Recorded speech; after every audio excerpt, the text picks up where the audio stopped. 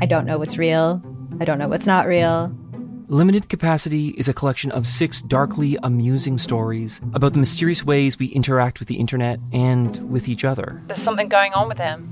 It's like an act. I don't trust him. What? You're staring at me like I should say something, but I don't really know what to do here. That's the whole name of the game. Don't talk about how the town isn't real. You understand?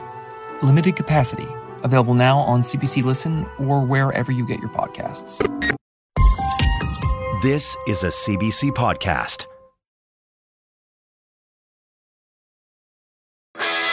Welcome to Sick Boy, a podcast where we talk about what it's like to be sick. This week's guest is Mo. He has biliary atresia.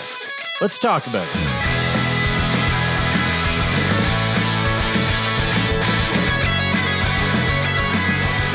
All right, cool. Well, then, let's get right into it.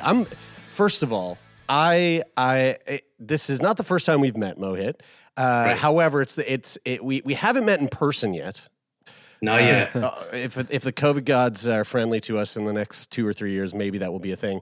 But we've met digitally a few times now, and I'm really excited to kind of have a moment to sit down and dive into your story, because although we've met in sort of similar circles where we are facilitating and engaging in conversation with folks who are within the sphere of like health and wellness and sickness and death, we haven't really gotten marriage to vows. Yeah, right. Forever and ever.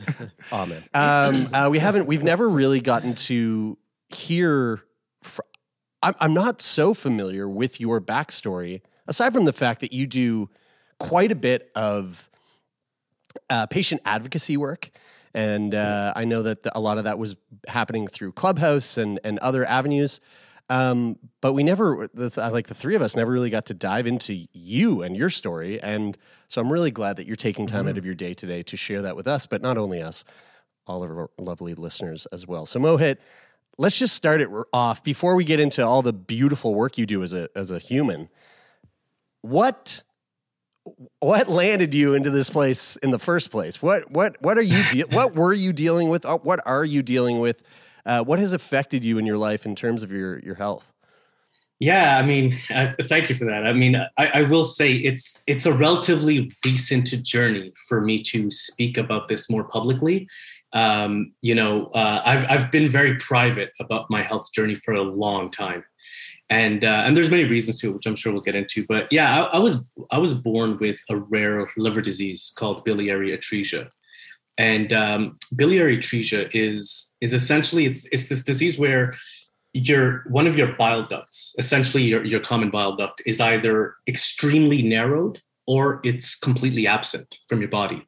So bile ends up backing up into your liver, and it ends up making your liver cirrhosed. But the other, so obviously that's highly dangerous. Yeah, that sounds bad. There's a lot of Mohit. There's a lot of words that you just said there that I'm familiar with, and I feel like I should know, but I kind of would like to dig into them a little bit more. Like, so your bile duct. I saw your eyes glaze over there a little bit. Yeah, they did. They just rolled right into the back of my head. I heard you go. I did. It made that sound too. And so anyway, your bile duct. Bile in your body is what? I feel like I should know this, but boogers of the liver. That's probably a good way to actually describe it, right? That kind of sounds like it might be. Mohit's nodding. I mean, about the same color, I guess. So okay, let's put it this way: you have a lot of plumbing going on down there. Yeah, your liver's doing this really important job. What is it exactly that your liver does? Everything. It's the factory, right? So it is, and I appreciate you calling that out, because it is something that it's really important to make sure that none of these terms are necessarily new or completely just random. Bile essentially it's and I'll say this: I'm not a physician. I'm a liver patient, right? Yeah. But bile essentially it's this greenish liquid that your liver creates that usually gets stored in your gallbladder, right? But essentially what it does is it's supposed to enter your intestines to help break down the food that's going through your intestines, and it's meant to help with the absorption. Oftentimes we think the stomach is where your body absorbs nutrients, but that's mostly a muscle. It's your intestines that absorb everything. So your bile is essentially the kind of the acid. Actually, I don't even know if it's an acid, but I've always thought of it as an acid. In my mind, it looks and acts like one. But I've always thought bile is vile, and I've thought of it as like a negative thing because it just like disintegrates shit, like it just destroys. I feel like rhyming things, you can really never go wrong. But also, but I also then I realized when I think that I'm like, is that just dumb though? Like, is that it's used, right? It's used in common language too. People like they say bile as if it's something that is meant to be totally vile. Right? Yeah. I mean, also like I like personally speaking, I'm very familiar with the act of vomiting and especially through coughing. And when you cough to vomit, more often than not, you're throwing up long after you've had anything in you. And what comes up, I'm pretty sure, and Louise, if you're listening, please let me know. When I throw up when there's nothing in me, what comes out is bile. And it does have like an acid look. It looks like something that the dinosaur in Jurassic Park that flicks out its like crazy things and spits into what's his name's face? I know what you mean. Newman from Seinfeld. Right, yeah. It's kind of like it's kind of that. It's like this nasty bile. But it's actually what we're learning now. Really helpful. Yes, very important. Almost necessary. But so what was happening with you, Mohit, with your body is that your bile duct was fucky, and it was sending it back into your liver where it shouldn't exist. It wasn't even sending it back. It just wasn't flowing out of my liver. Okay. Right. It wasn't even flowing out of my liver because the pipe was extremely bottlenecked. You said cirrhosis, was it? And that's like scarring, is it? Basically, yeah. It's scarring, and essentially a lot of times, your liver.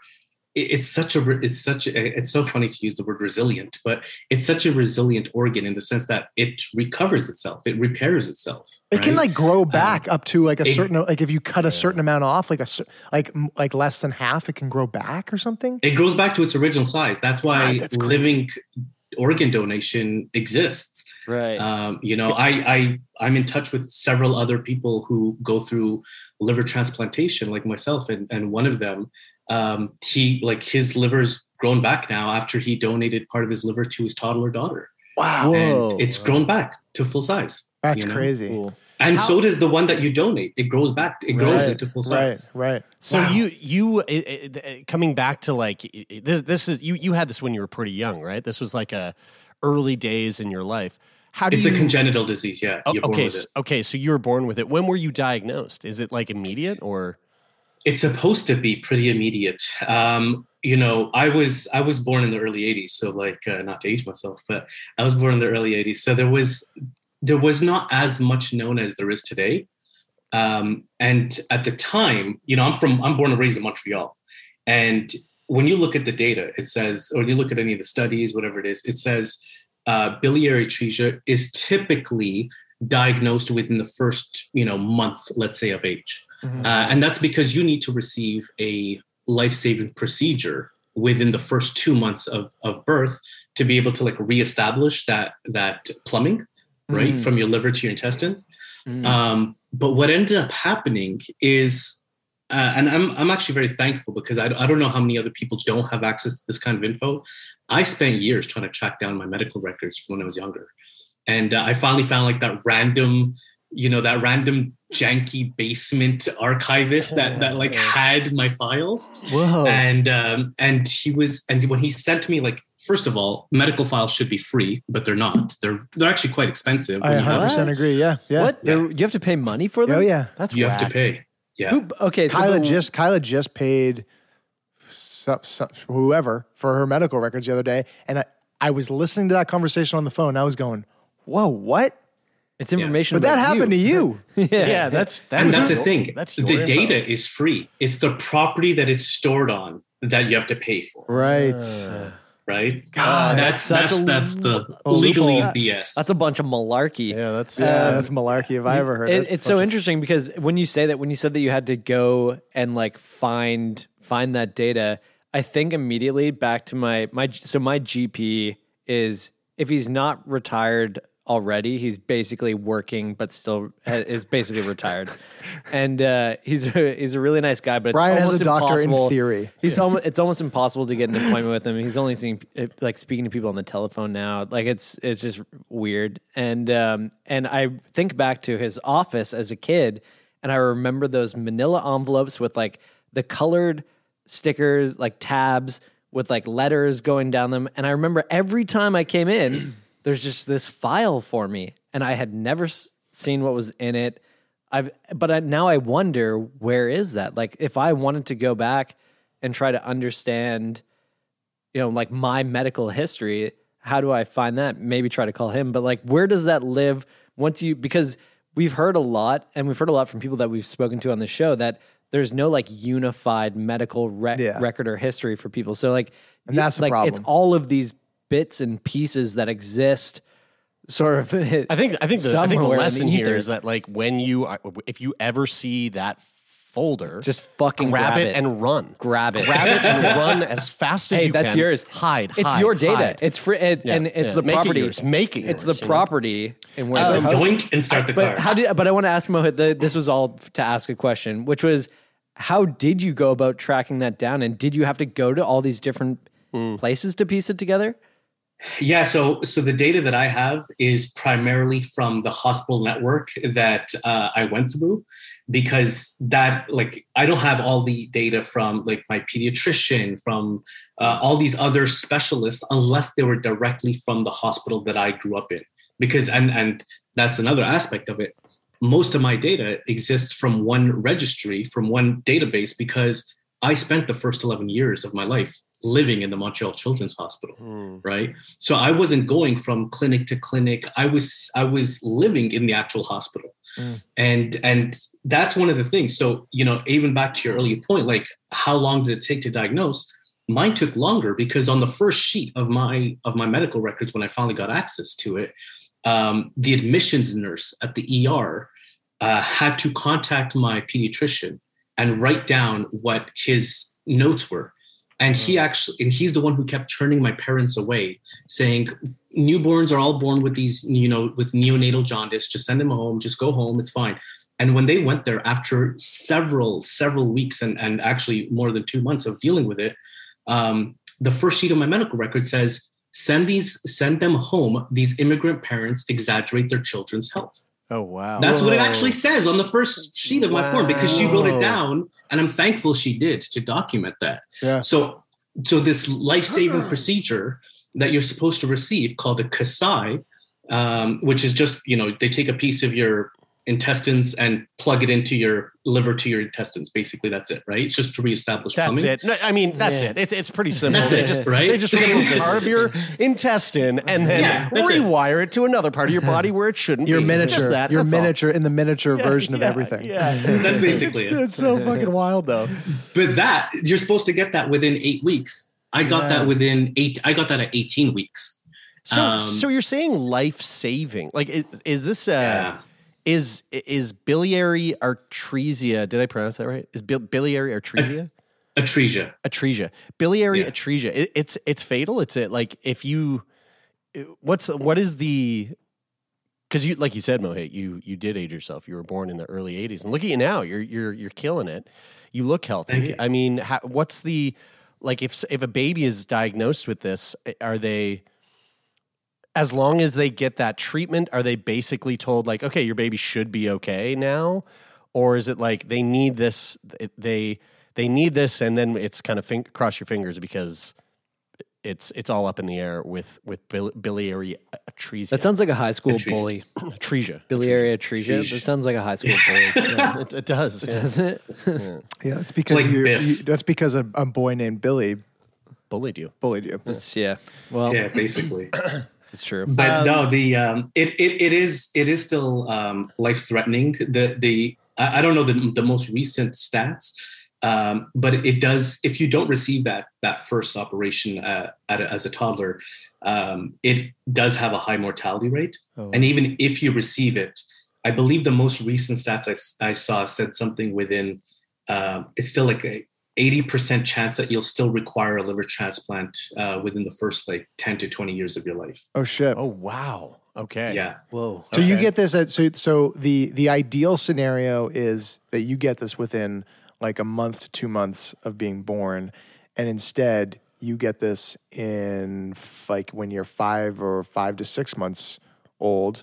And what is so does that delay in getting this procedure just like compound the problem that is developing within you as you like, you know, the further along you go without getting this procedure done and being treated for this is it like setting you up for preventable long-term down the road issues that might have been remediated if you had gotten this treatment when you were supposed to, when you should have? I mean, it's hard to tell, right? Because you know, it's funny, and I'll give like a bit of a sidebar, but it's funny to call it a rare disease because when you speak with hepatologists, liver doctors, it's the most common reason for pediatric liver transplantation, but it still impacts 1 in every 15 to 20,000 newborns, right? But it's hard for me to answer that, but I will say it delays the impact of what biliary atresia does to your body. And this is going back to even the original thing, like, well, what does your liver even do? Because it does so much, your liver is essentially the foundation for so much of your baseline health. When you're not absorbing nutrients, when you're not feeling well for so many reasons, a lot of times there's some kind of underlying liver issues, but you know, oftentimes we don't even know that we have an issue with our liver unless we actually go through like a biopsy, right? Like they inject a needle into you and take a piece of your liver out. So for me, I sorry to interrupt you there, but I just know exactly what that is like because I have a 1981 Volkswagen Westphalia camper van and I had to do so much work on it for 2 years and I couldn't we could never figure out what the problem was.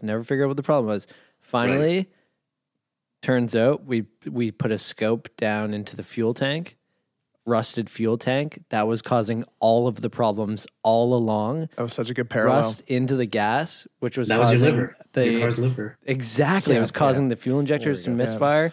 And it's a miserable Did they check your fuel injectors? Mohit? Did they check that? Eventually. Sorry to interrupt you, but carry on. No. It's actually a perfect example just to kind of relate, you know, how something can impact the overall health of your vehicle, right? Your car. Yeah, exactly. You know, yeah. Thanks for working with me there. Although Brian, I'm 82, not 81. Just saying, so I'm a little bit younger than you are. So this is making me think about how, someone born with a rare disease early in life, a disease that I'm guessing, based on what you've said so far, there's no like cure for this, right? No, there's no cure, and still to this day there's actually no known cause. They're still studying it, right? So there's a lot that they suspect. There's some promising studies that connect it to different genes, right. But there's still no proven cause, and there's no cure. So really the only way is I'm still trying to find the best language, and I always speak with different doctors. Because oftentimes you speak with one, they might have one answer or one word, one form of using language. But the way to like remove it from your body is to remove the liver, right? So you have to get a liver transplant. So if you got a liver transplant, are you kind of like, because I'm thinking about cystic fibrosis when I think about this disease and sort of comparing the two. And like, I know that if I got a lung transplant, if I needed it, and the transplant, let's just say the transplant went well, I'm still going to have CF, but those new lungs that I have are going to be pretty pretty bitchin' for, like. But isn't it that your 5 to 10 lungs years. won't have CF? Like your The body lungs- will have it, but your lungs won't? Or Something like that. Like, yeah, exactly. But they're still susceptible to infection. Sure. If you get your liver replaced, does your body no longer have biliary atresia? Why the fuck do I? It's a hard word, man. It is. The new liver, does it kind of like scrub out the biliary atresia in your life, or is it like you have this new liver, give it 5 years and it'll start to fuck up on you again? So if all is well, it completely removes that issue, but then you're an heavily immunosuppressed person like myself, because you're on anti-rejections. But it also depends on the way that the liver transplant was done, because I know people firsthand who I've met through the process of what their journeys are, who the duct that was received from the donor, whether living or deceased, might have not been the proper fit, or there's something else abnormal that happens in that flow. Right. But the original condition is removed from your body because it's more of a mechanical thing. Right. This is kind of reminding me of when I worked in real estate and I was doing home inspections when houses were on municipal services. Christ, Brian. I got a lot of good analogies for this, you guys. Overwhelming. Also, you have like the longest resume. I'm just like, you have so much to draw upon. That's such a positive way of seeing this, Mohit. Mohit, you and I should talk about doing a podcast together. But actually, I feel like this is another good analogy. I'm thinking of this as like your liver as the house and the biliary duct as like the sewage system that goes out to the municipal services. And that's a great example. Yeah. And what I'm imagining is that we used to do these septic line inspections or lateral line inspections where we'd put another snake down into this pipe, check it out. If it was all fucked up, we'd have to come in and dig it all up and replace the pipe. Right. And so I'm imagining that when coming to your example, Jer, of like, oh, can you just replace it and it go away? Well, it must depend on whether or not that duct can actually be fitted properly, because if you're going in with like one lateral line sewage pipe that's one size and you try to cut that out and you try to attach it with another one that doesn't quite fit and it rejects, then you're going to have poop all over the place, like all over the ground and shit, which in this case would be like the bile backing up into your body, which could be, I imagine, be very dangerous. Yeah, Brian doesn't do real estate anymore, but if you want to ask him some questions, you can always hit him up. How is that analogy, Mo? That's actually perfect, to be honest. I mean, it really is plumbing, and oftentimes you'll hear this in like medical dramas or whatnot, where they're doing like on the episodes where they do organ donation. Oftentimes it's heart, which is interesting on these medical dramas, but you'll often hear them talk about the fact that the ventricle or this, or that, like something doesn't fit. That's what they're talking about. They're talking about the fact that the person who's receiving it and the person who's giving it might not always fit. And there's many reasons for that, which is just a whole technical thing that I'll leave to the surgeons. But yeah, whenever we talk about congenital stuff, I'm always, and I know you said, Mohit, that they're not really sure. There's probably, the assumption is that there's something genetic in it. And I start to think about the craziness of the future of like, you're born in the early 80s. You guys are born in the late 80s. I was born in 90s. So now, I wonder about like kids who are being born now or especially in the next like 10 years with something like CF or something like biliary atresia. And like I wonder like if the cure, because there's no cure now for either of these things other than like, there's a surgery for you that sort of treats it. There's like medication for you that's really inaccessible. Like CRISPR being something where you go in and you don't have to say, you don't have to see genetically that your embryo has a problem and you don't have the embryo.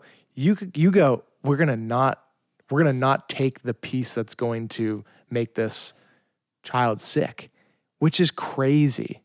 Yeah. I mean, not to make another Jurassic Park you just watched comparison, but I just watched it last night. But Jeff Goldblum, his whole character is like, you genetic? Don't do that. No, he's like chaos theory, and he's all about like how life. Oh, really? You don't try to alter life, or else it'll come back and bite in the balls, and then the T-Rex escapes. But I want to come back to the point when we were actually getting to when you first got in to see a doctor, because you'd mentioned that your parents had brought you in a number of times, and at 18 weeks they finally saw you. Like what was happening in your body at that time, and what was it like for your parents, at least getting that diagnosis to find out what you were dealing with? Yeah, I've actually had quite a few conversations with my parents, more specifically my mother, about this. They were terrified, and the reason why I'm very thankful that my mother this is also the way that she raised me as an activist, but she was like, no, F this doctor. I need to go to someone else who's actually going to listen, because she was giving me a bath and like a spoonful of yellow jelly fell out of my eyes. Whoa. And she's like, nope, this jaundice is out of hand. Oh yeah. My God, dude. And just knowing, the feeling of knowing that it's not, quote unquote, in your head. The feeling that you're not making this up, that you're not exaggerating, that your intuition is correct, is huge. Mm-hmm. So it's scary, but at the same time, it's a relief to know that, okay, is there something we can do? But then there's the there's a scary aspect that comes later on saying, oh, but this is a rare disease and we actually don't know too much about it. And in Quebec, they were not really doing transplants at the time. They didn't even know that was an option at the time. Wow. They didn't realize that till years later. So what was there like? Because Taylor was kind of alluding to this a little bit earlier, asking like what are the impacts of not getting seen in those first couple of months that are so important? Like, what was happening to you at that time in your body? Like, was there were there effects that were sort of like irreversible, or even showing up after that 18 weeks, like you just said, that spoonful of yellow jelly coming out of your eyes? Like, what was happening in your body at the time that you had to go and get immediately treated for? Yeah, and that goes to show the importance of the liver and bile, because a lot was happening. So when bile does not enter your intestines, you become very malnourished, extremely malnourished. So you don't have enough nutritional absorbency, vitamin absorbency. You develop bone deficiencies. So bone deficiency. So I ended up having rickets. I was bow-legged. There was so many things, like you look at me today, you're like, unless I were to tell you something's going on, you would not have an idea that this was my entire childhood. And I don't mean a portion of it. I mean, I spent time in the hospital before I actually made my first friend outside of the hospital. Yeah. You know what I mean? But that's what's going on in your body. You become extremely nourished. You're not able to feed properly. You're not able to, poo or pee properly. Nothing in your body is kind of going right at that time. That note there about how much time you spent in the hospital as a child, like that was one of the things that I was wondering about when I was thinking about the similarities between this, what you have and cystic fibrosis, and I would like to kind of unpack that a little bit more. Like you, obviously, from what you just said, you've spent quite a bit of time in and out of the hospital throughout your childhood. Socially, what was that like? I feel. Would it be too far to say that your childhood was kind of stripped away from you because of your disease, or like what was life growing up for you in terms of trying to deal with this? Yeah, it would be absolutely correct to say that it was stripped away, and I say this, I don't say this lightly. And actually, just because you mentioned the parallel with also with CF, the kind of the first friend, the longest friend that I had that lived with me at the Montreal Children's Hospital was a CF patient. No way. And oddly enough, our families actually lived pretty nearby to each other. So I ended up becoming like her younger brother's big brother when we unfortunately lost her. But I'm gonna do my best to like keep it together. But because this is something that, like I said, it's more recent that I've been sharing this stuff more publicly, and it is something that really surfaces in a very strong way. Yeah. But it's not an exaggeration to say that the heavy majority of the first 11 years of my life were as an inpatient. And the time that I was not living, and an inpatient, for those who are not familiar, like you live in the hospital. And the times that I was not living in the hospital, it was daily commutes to appointments. And the suburb that my family's from to the hospital, you could have 2 appointments in the middle of the day, but it would take you 2 hours to commute just to get there by public transit. And it's difficult when you don't know what it's like to have friends, to feel like you belong anywhere. And even in the hospital, I didn't realize this language later on, but I just knew something was different. And it's because even in the hospital, I was often not included in some of these things because I was also a brown patient, right? So I was excluded, an outcast for 2 colors, my brown skin and my yellow eyes.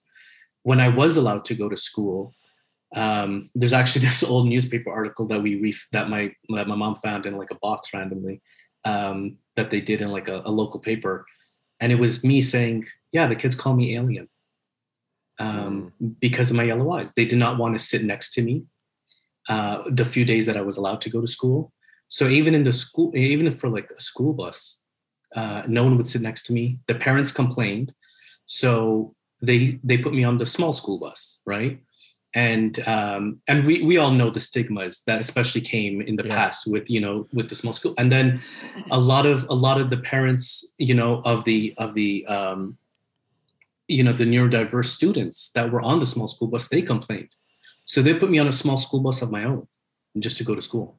I was treated like Hannibal Lecter, you know what I mean?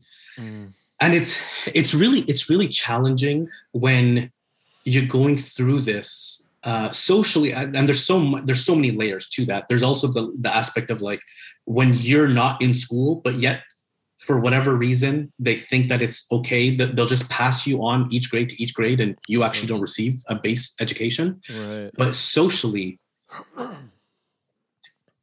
the few times that you're allowed to interact with people, you're treated quote unquote special, and special in the sense that you're told, like every kid, like, oh, you're a special kid, but not in a good way. You're treated in a way where you're supposed to be treated like you're in a bubble. And that's not a good feeling, right? So like now, later on, as we get older, we're always told like the best advice is to just like stand out, like embrace this misfit culture that you're a part of. But when you're a kid, you just really want to fit in. You just want to be like, you want to feel like you're part of the assembly line because you've never known what it feels like to actually have someone treat you like a friend and not say, oh my gosh, is this okay? Can I do this? Or point and laugh at you and call you an alien, or call you a racist, term because you're brown. Like whatever it is, it's really difficult socially when your best friends are, Quebecois nurses and you're like, oh, you're like my mom's age. Right. Or it's that little TV that like cranks out of the wall and only plays Habs games. Well, for an English speaking Montrealer, Habs games or Fresh Prince of Bel-Air, which I'm very, very closely tied to because it honestly was my entire life. Yeah, it saved me in many ways. Mohit, I mean, that is, there's not really much way to sugarcoat it. That is absolutely fucking heartbreaking to hear that. But in the exact same vein, I am this way, and you guys know I'm this way, and I kind of have to imagine that you are too, knowing you now, and especially knowing that our first meeting, what Jer mentioned at the beginning, was via Clubhouse, and we were talking on resiliency in healthcare, and clearly there is a massive amount of resiliency built into you. And I am, from hearing what is like no doubt heartbreaking and horrible that you had to go through that, where do you become you within that? Because like that's such a challenge to go through that. Yeah. And then I mean, there's clearly things that you were able to look to and take from that. So I guess like I'm wondering, in the moment when you're going through that, like as a child especially, how aware are you at that time of like really what is happening, like the racial component and the discrimination in terms of, you know, what you're dealing with in terms of your health? Like, is there an awareness, or is that something that comes later and you kind of learn and grow from later? Like where does your resiliency come from? Like, is it instilled in you and your parents? Does it come from some people you know in the healthcare system? Like, where does this come from? Because clearly you've got lots of it and you've been through so much. No, I appreciate that. And I will say, going through that, you feel it before you understand it. Yeah. Yeah. Right. That's trauma, like you're feeling trauma.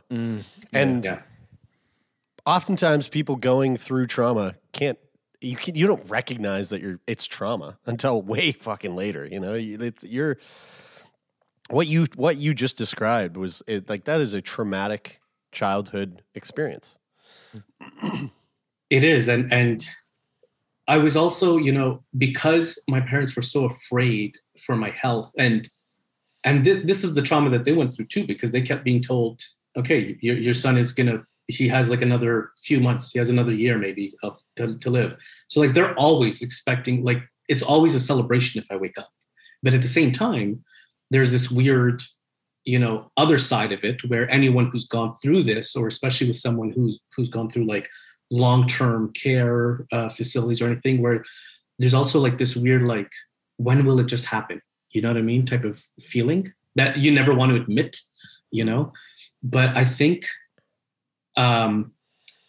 I felt a lot of it, and also my parents were trying to isolate me, so they were not telling me a lot of the information of what was going on, but I knew it, because oftentimes you're in these doctor's appointments and like they're talking about you as if you're not there and as if you don't understand the language. Yeah. But I'm also like I grew up as kind of like I call it an English to English translator, because my parents spoke fluent English before they ever moved to Montreal. My parents are from India, from Punjab, but I'm in this hospital appointment where, and it's an English hospital, but oftentimes you're still dealing with Quebecois physicians or healthcare professionals. So everyone's speaking English, but someone else is speaking English as a second language from learning French first, and someone else is speaking English from understanding Punjabi first. Yeah. And then, so there's like keywords. So even though they're talking about me, and I'm still translating for them, they're still not talking to me. They're talking through me oftentimes.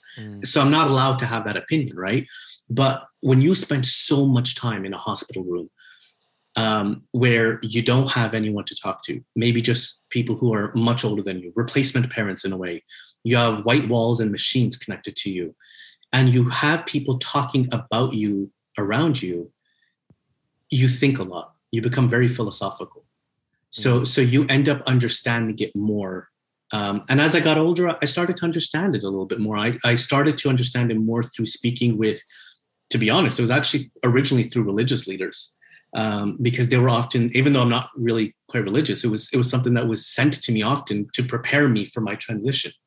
So they would often talk to me, and I didn't fully believe what they were saying, but what they said, I took it with me and I thought about it afterwards, right? Why did they say this? What does this mean? And a lot of it, I know it's going to sound silly, but a lot of it was Fresh Prince, man. I'm not going to lie to you. A lot of it was like, I'm not kidding. Like, I felt like Will Smith was like the first actual friend that I had. Like he was kind of like my savior in those moments, because it was the only form of hope that I had. It was someone else who was that whole fish out of water perspective.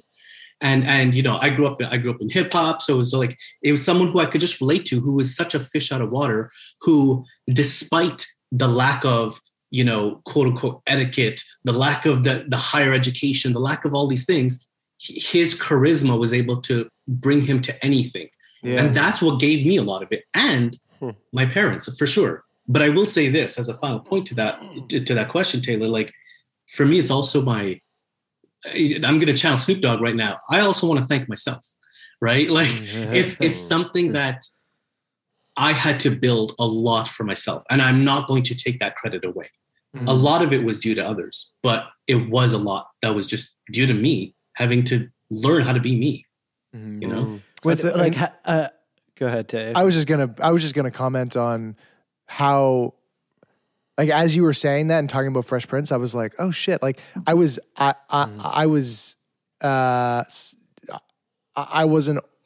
old enough to really like see or like hear those messages clearly in Fresh Prince when I was watching it. I just wasn't like I wasn't old enough to understand to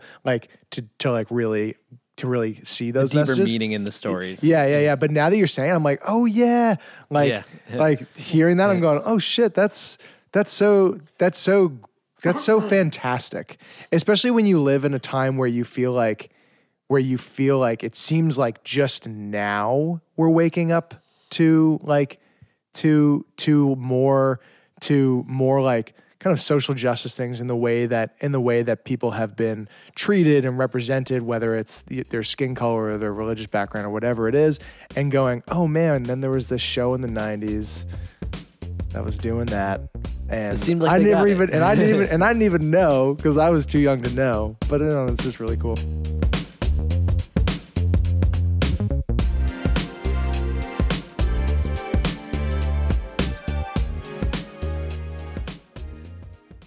Hi, I'm Jessie Cruikshank. Jessie Cruikshank. I host the #1 comedy podcast called Phone a Friend. Girl, let's phone a friend. Not only do I break down the biggest stories in pop culture with guests like Dan Levy and members of NSYNC, I do it with my own personal boy band singing jingles throughout. Because it's my show. It's your show, girl. New episodes of Phone a Friend. Yeah. Drop Thursdays wherever you get your podcasts. So work it, girl. Yeah, work it. Okay, that's enough. I wanted to ask Mohit about, because you've mentioned a couple times now that you've only really started talking about this in the last few years, and charismatic is one word that I would use to describe you in the interactions that we have. I feel like you're very approachable, well-spoken, and hearing your story today about the trials and tribulations of your early life, that question that Taylor asked about resilience, it was something I was really curious about, because it does seem like you've come a long way since those days. But knowing that it's only been recently that you've been talking about this, where does that transition happen where you start to, like, being somebody who's philosophical and a thinker and spending so much time in a hospital, contemplating these ideas in your situation, and then finally starting to be comfortable, sharing that story with others and the things that you've learned during that time. How does that transition occur? It took years, to be honest. It took years of me thinking to make that transition to actually do it. Oddly enough, it actually started. It had nothing to do with my health in the beginning. It started with me wanting to start using my actual name. I used to go by the nickname Mo for the longest time in my life, and I completely removed that from my life many years ago. But it started with that, and just the moment I started hearing people call me Mohit, it felt like this weird hug. You know what I mean? It just felt like, oh my gosh, you actually, like, Mo was the name that was given to me by others in my community during the few days that I was allowed to go to school. But it was like, oh, they want me to fit in. Oh, that's what they're going to call me. I'll just go with it, right? That's my entryway. But Mo was a facade. And as I started being a little bit more me, I always knew that I wanted to do more public activism or advocacy work, or mostly around health. That I've always been involved with some form of like social justice and gender equity in the past. But it was something that it actually happened during the doctor's appointment. I see my liver specialist maybe once every like a year and a half. And we were just having an appointment. And, you know, for those who don't know, like Toronto has, I'm not sure if it's the biggest or one, but definitely one of the biggest like transplant programs in the world. And so there's a certain trust you have in the team that you deal with there. And we were speaking, I always ask a certain set of questions, and it's the same set of questions I'll always ask to see if I'm like, you know, if they're trying to impress their resident or their, you know, their fellow or whatever it is who's in the room, and just to see who's going to answer differently. And I was asking, well, how long can I expect to live? And just that one question, it sounds like such a loaded question, right? But the typical answer is, well, you're going to tell us, right? Because the liver is so resilient, it's this, it's that. But one thing that I heard that I had never heard before, and I followed up with it to check on it, was when you look at the data, not saying it doesn't exist, but when you're trying to find data to show someone who was born with biliary atresia, who's had a liver transplant, who survived, you know, well after 30 years post-transplant, there are people, but it's not a big amount, right? It's not a large quantity, and who are still living healthy, very healthy, but also who are not white. That data is not really existent. It's not really, there's not really much to go on there. And if there is, we don't really know about, like, who else is talking about this stuff, right? And it just, I knew it was something that just sparked. I didn't even have to think about it. It just sparked something in me. And I said, all this stuff that I'm doing privately, all these people who I've been reaching out to privately to help them and their families through their journey, I need to help. And it's not giving a voice to the voiceless, as so many people have heard. It's because everyone in that way has a voice. It's about turning up the volume and making sure that everyone else can learn how to listen. Yeah. When did you get your transplant? On my 11th birthday, on the day and the minute of my birth. Wow, really? Whoa. Yeah. So my transplant was like a long one, but the moment they wrote as the end time is the same minute on my birth record. It's exactly 11 years later. Yeah. So that's wild. You were 11 years old. How old are you now? You're 39. I think that's the first time I said it. I just turned 39. You did. You said it. Congratulations. You said it for the first time. Right? Thank you. We know, folks. Now we know. So I'm 28 years post-transplant. 28 years? How? Jesus Christ. Is that normal? Like, how long are liver transplants like infinite time? Like, once you get a new liver, they're like, you're good to go. Like, that seems like a long time for a organ to it is quite keep long, on ticking inside a person. Yeah, I mean, it's not impossible. I've met a few people who are post 30 years transplant, right. But every organ that you receive has a thing called a half-life, which is at that half-life for each organ. It's when 50% of the people are either in decreasing health or they're no longer with us, unfortunately, and then the other 50% they're steady. You know, the half-life for a liver is 15 years. Wow. So usually by 15 to 20-ish years, you're usually on your second transplant, because you can receive multiple transplants after your first. Right? So how's your? I mean, almost 30 years out. How's your second liver doing? My second, the first liver transplant. But yeah, I'm rock solid, man. Like, honestly, I'm very blessed to say that. Like, I haven't had to change my anti-rejection, the immunosuppressant medication dosage it's been over 15 years now. Wow. So you're always on it. Oh yeah, you're on it for life. Crazy. Yeah. I didn't know that. I didn't know that I either. always thought that it was like like until we know it sticks. Like that's that's what I always thought. I didn't know that. It's wild that because isn't it that your body replaces every cell in it every 7 years? Something like that, yeah. Like it's crazy that it doesn't, like, after some point in time go, all right, it's not this like, is ours. all right, like it's been 30 years. It's been so long now. You're officially a part of the fam. Right. Yeah. Because your liver got screeched in. Because usually when we would do lateral line replacements on real estate properties, I mean, they would stick instantaneously. Shush. We kind of hit on it there, but I do want to talk about the advocacy work that you do now. and which is not all that you do. You're quite like an entrepreneur. Why don't you just give our listeners a little insight into what you do on a day-to-day basis, and then how you utilize the work that you do as a sort of speaker box to enhance your advocacy. Yeah, it's interesting because what I do, shoot, man, I don't know if my I guess maybe my parents will get a better idea because they still don't understand what I do.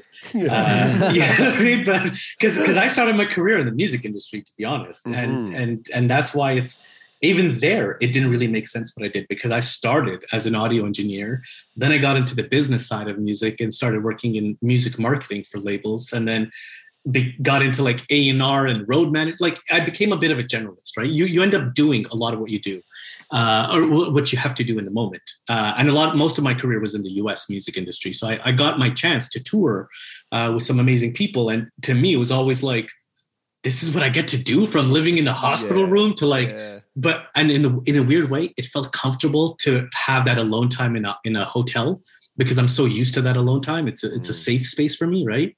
But yeah, I got into all that. Then I kind of, I started my own business. I was doing marketing. Long story short, I did a bunch of random stuff. I even did like productivity consulting. Like, I don't even know how to explain what that is. But I had a long resume. Yeah, I was like, you got a resume like Ryan, right? Yeah. Like I was consulting businesses on how to use Evernote. Like what even is that? But a lot of what I do now, for the past several years, I've been doing, I won't lie, the way I actually got into it was by just paying myself and just doing a lot of free work.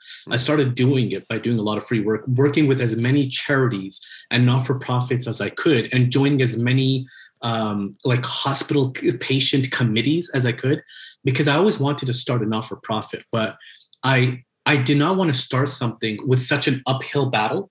I wanted to figure out who was doing it, same way I got into the music industry. Start by working at a major label and then figure out how does the system do it, and then how can I work to like indie artists, right? Indie labels. So I wanted to work a lot with these not-for-profits to understand what is being done, what are the structures that they go through, but also what are the broken pieces, right? And so from that, and I still do a lot of that, but I got into a little bit of advisory and consulting work, helping different organizations change the way that they do patient engagement. So I do a little bit of that, but a lot of what I'm, I still do a little bit of business consulting in the meantime. It's what my core has always been. But a lot of what I do now is, like you said, it's the advocacy work through like this speaker box, and like Clubhouse actually came at the perfect time for me because I was doing a lot of these kinds of conversations offline before it.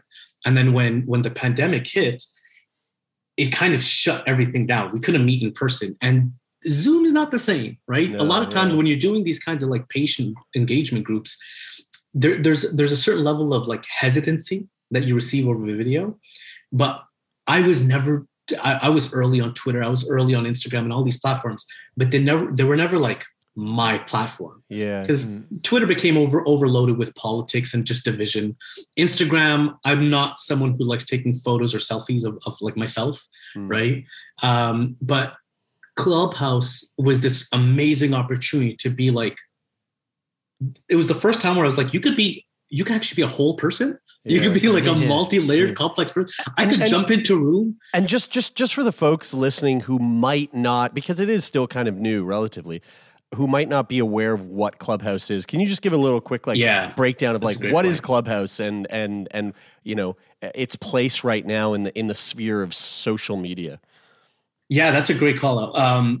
The best way to describe it's a social audio app that allows you to have any conversation in the moment. Some people have compared it to, I guess back in the day, even before my time, there were things called party lines.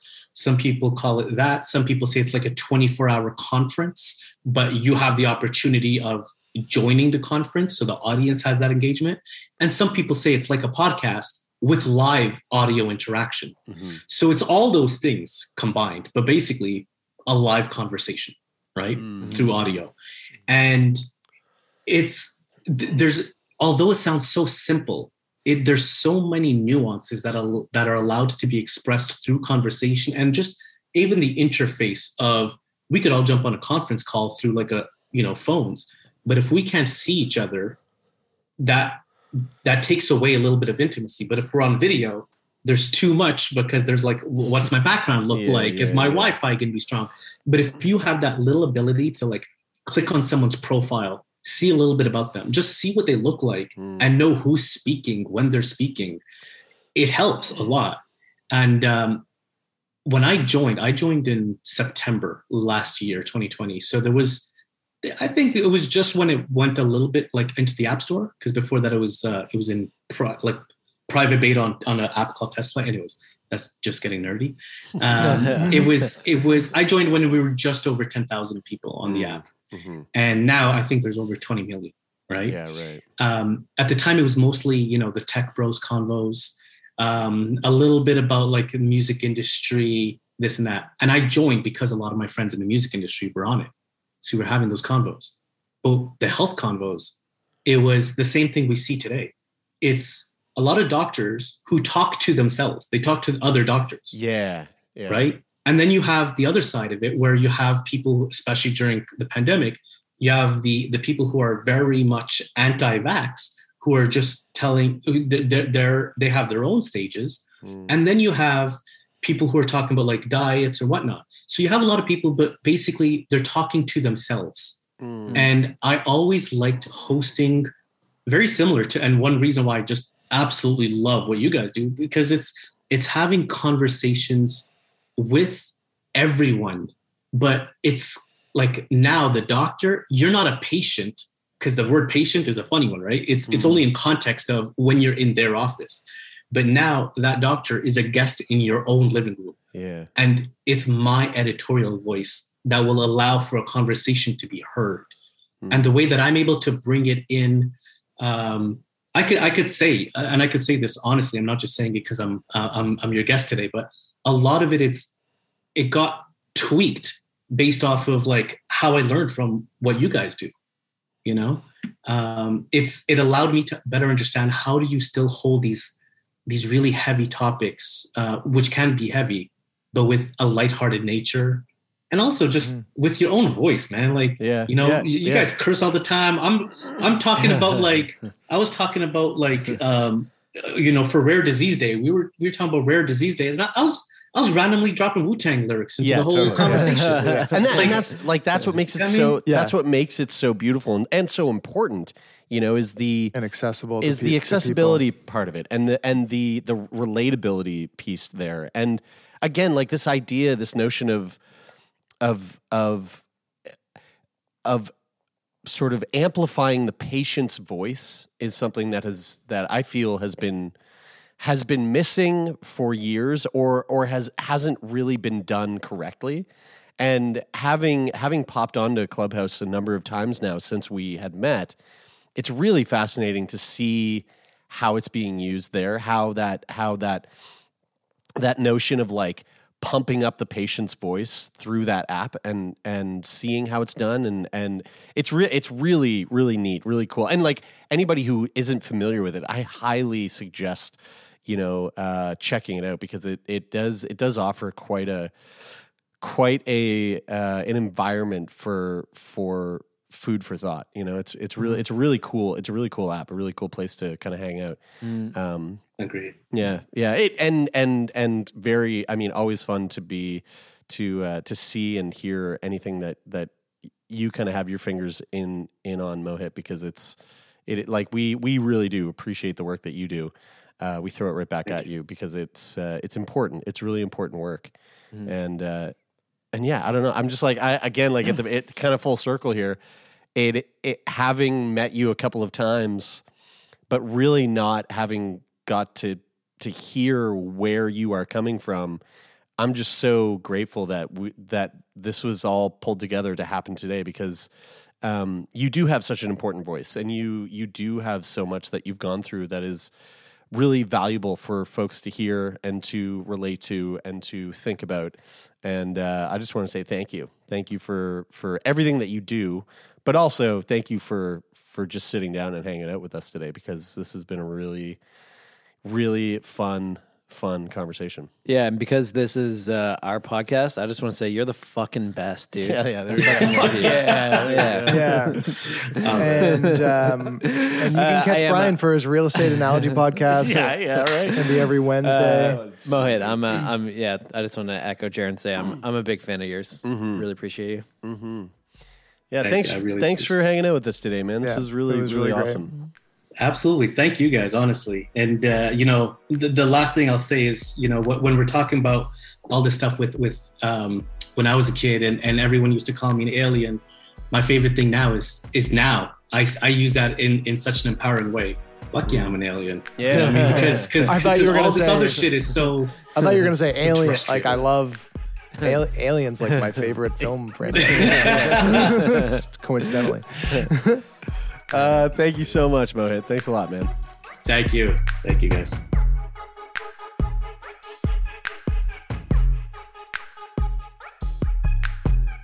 Well, there we go.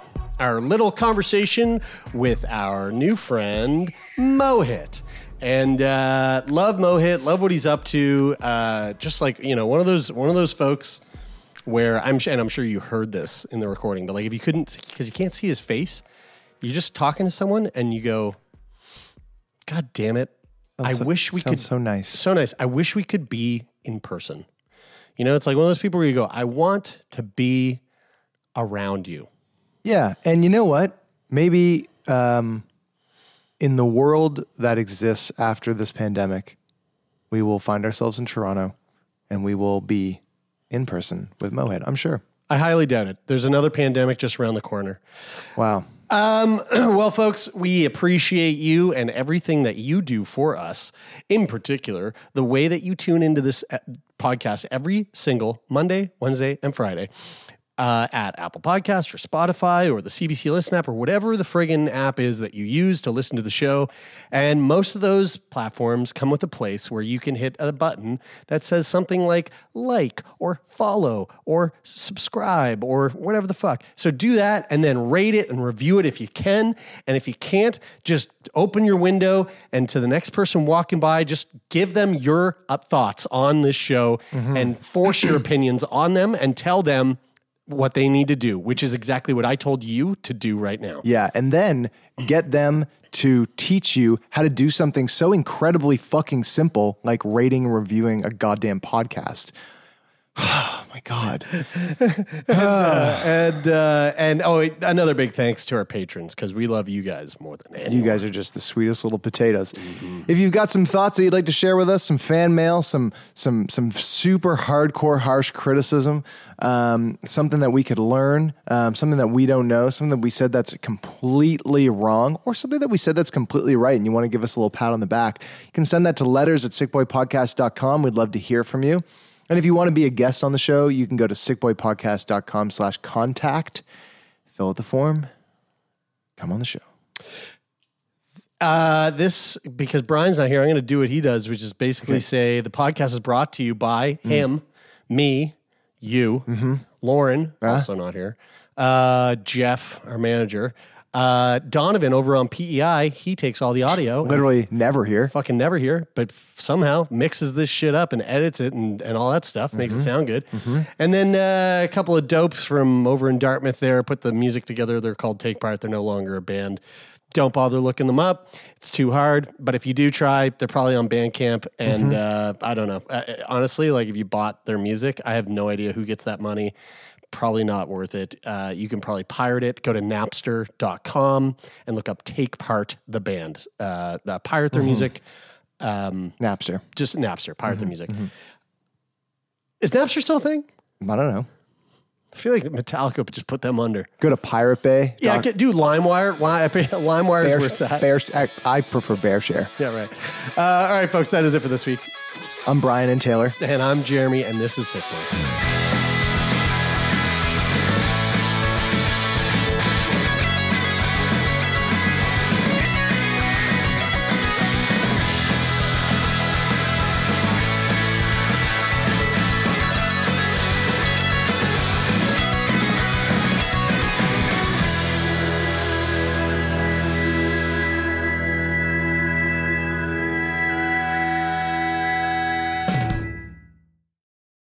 For more CBC podcasts, go to cbc.ca/podcasts.